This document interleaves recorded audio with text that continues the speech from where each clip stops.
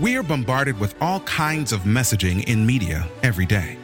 Who's the hottest artist? What's the latest trend in social media? What massive tweet will change the civic or religious landscape? What's the next in thing? Messaging's not so bad if we keep it in perspective. And that's what we're going to do right now, today. Keep life in perspective as we listen intently for God's message, so all the others will make sense. Welcome to Message Daily with your host, author, speaker, L. David Harris. Peace and blessings, listening friends. We know that you could have chosen to spend your time doing any one of a number of things, but I'm excited that you have chosen instead to invest some of it with us. This is L. David Harris. I am your host, and this is Message Daily, where we give you God's Word for just about 15 minutes based on our devotional thought that we released every single morning early, just about 3 a.m. And I'm delighted that we can have this time together. Thank you for allowing me to run alongside you on that treadmill. Maybe you're on your way to catch a bus or you're riding in a taxi. Please be safe out there. Or maybe you're already at work and just trying to get your devotional time in before you get into your daily task. In which case, God bless you. Thank you. I'm asking you now, please, to leave an honest review and rating for the program, letting us know what great things God has done for you. And that way more people can have access. That increases the visibility. And I'm asking you also to direct your web browser to www.messagemagazine.com, and there you can find access to all that is happening in the social media space, the World Wide Web, and Message Podcast Network.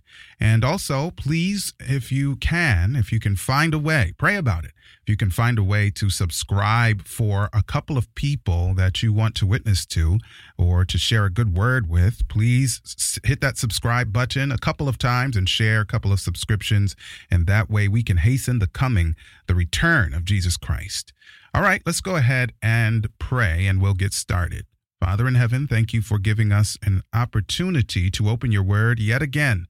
And I'm asking you now to please show us what good leadership is, what it means to receive good counsel, what it is to be guided through your Holy Spirit. In Jesus' name I pray. Amen and amen again. So what we're going to do now is read devotional thought number 79 in our devotional series titled Power. And I'm going to read from 1 Timothy chapter 3. And in a strange turn, I'm going to actually read 13 verses from the Net version of the Bible. That's 1 Timothy chapter 3, verses 1 through 13. And let's see what the Bible has to say. This saying is trustworthy. If someone aspires to the office of overseer, he desires a good work. The overseer then must be above reproach, the husband of one wife, temperate, self-controlled, respectable, hospitable, an able teacher, not a drunkard, not violent, but gentle, not contentious, free from the love of money. He must manage his own household well and keep his children in control without losing his dignity. If someone does not know how to manage his own household, how will he care for the church of God? He must not be a recent convert or may become arrogant and fall into punishment that the devil will exact. And you know, that not laying hands on new believers suddenly is so key, but I won't go into that right now. And we must be well thought of by those outside the faith, so that he may not fall into disgrace and be caught by the devil's trap. Deacons, likewise, must be dignified, not two-faced, not given to excessive drinking, not greedy for gain, holding to the mystery of the faith with a clear conscience. And these also must be tested first, and then let them serve as deacons if they are found blameless. Likewise, also your wives must be dignified, not slanderous, temperate, faithful in every respect. Deacons must be husbands of one wife and good managers of their children and their own households. For those who have served well as deacons gain a good standing for themselves and great boldness in the faith that is in Christ Jesus. Again, from 1 Timothy chapter 3, verses 1 through 13, the Net version of the Bible. Now, I'm tempted to share a one-liner as our thought for today, but do not wish to risk trivializing today's counsel. Frankly, if I simply said all spiritual leaders in the faith must be real Christians, that would just about cover it. Ironically, I sat on a panel one time where some church leaders said that if we held to the standard of Paul's counsel, we would not have enough leaders to serve. What? Since when has God needed numbers to accomplish his will on earth? Salvation was made possible by, count them out, one man, Jesus Christ the righteous. Gideon's army was whittled down to 300 soldiers. Let me say it a different way. Gideon's army was whittled down to just 300 dedicated soldiers and one nearly frightened man. Only 3 Hebrew young men stood firm against Nebuchadnezzar's vitriol and command to worship falsely. Need I say more? Notice what Paul did not say anywhere as the Spirit guided him through the job description of spiritual leaders. He never said that anyone being considered for service here should generate their own holiness. I need you to pay attention to this.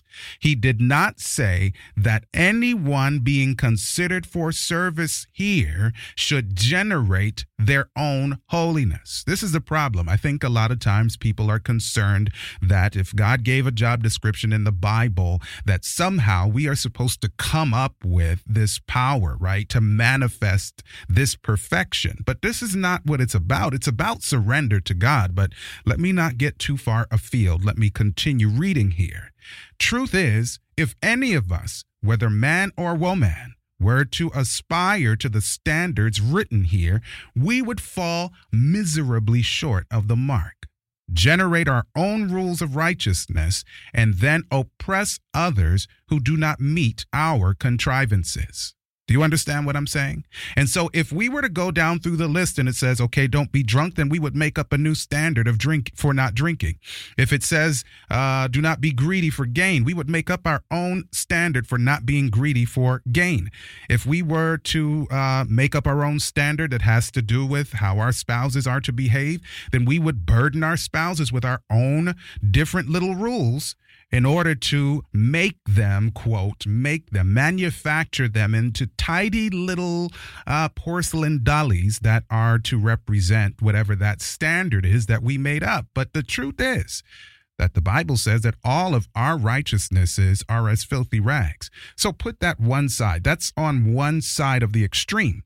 What about the other side? The other side of the extreme is where people just say it doesn't matter. It doesn't matter. That was just an ideal. God just said that, but nobody can measure up, and so it's not really that important. Well, the truth is right down the center, right in the middle, where God is the one that gives us the characters. God is the one, as we respond to his grace and we surrender our will to him, that we become the leaders that God has called us to be. Huh? Yeah, so that is to say, like if we were to contrive a way, that is to say, we would become modern day Pharisees.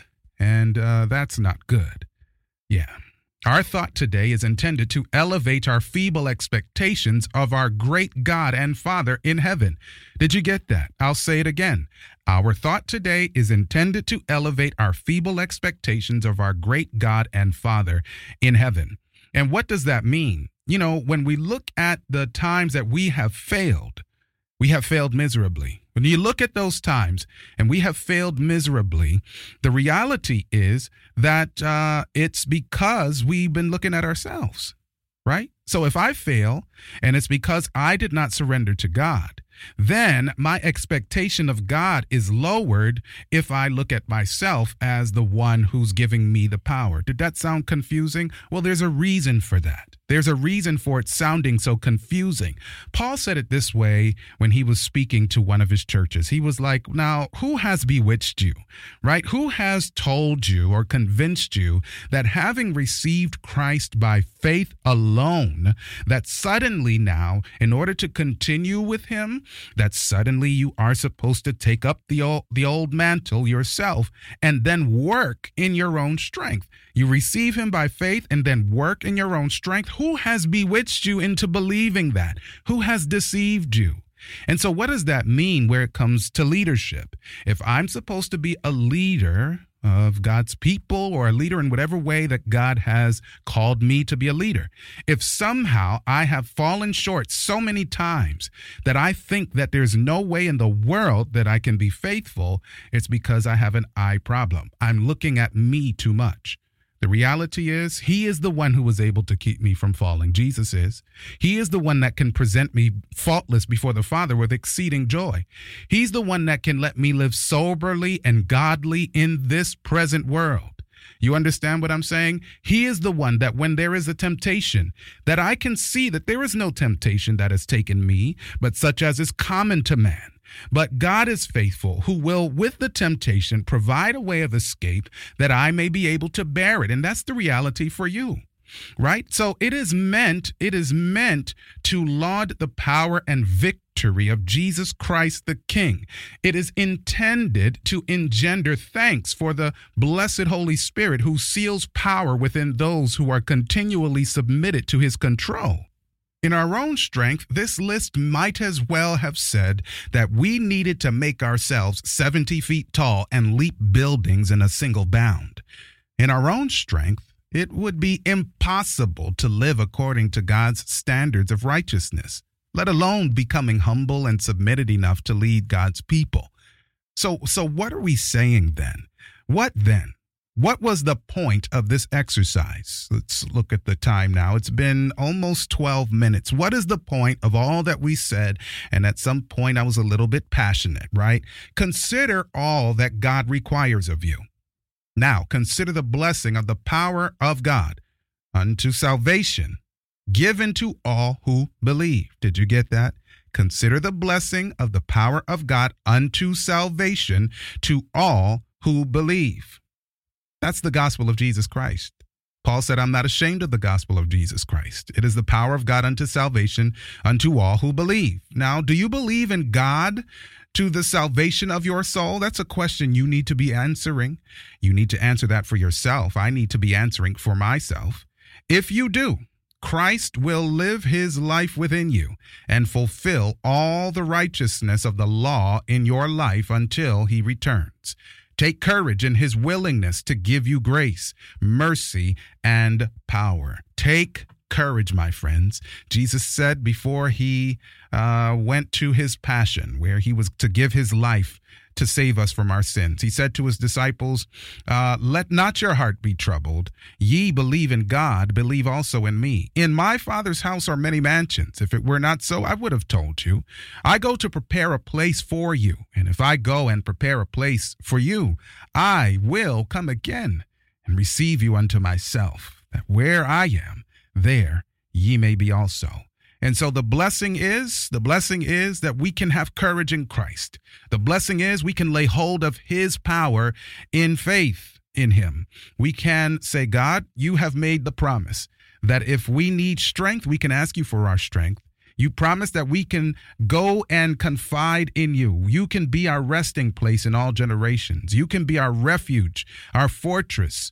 In you we can trust. And then whenever we are called to do anything for your glory, that we can trust you to accomplish it in our lives. We don't have to come up with a way to do it ourselves, because every time we attempt to do things on our own, we mess it up. And I'm so thankful, God, that you have given us the opportunity to come into your presence, to receive of your power, to give glory to you. And then when we do anything that even resembles good, then all of the glory goes to where it belongs, right to you. And so thank you. Thank you for joining us, listening friends, and I hope that you will have experienced the power of God in hope that you can become strong leaders in his name. Have a wonderful day. Peace. Thanks for joining us, listening friends. Always remember, what God says matters most. His message shared through our lives has the power to change the world today and provide hope for the future. This has been Message Daily with L. David Harris. Until next time, make it a great day.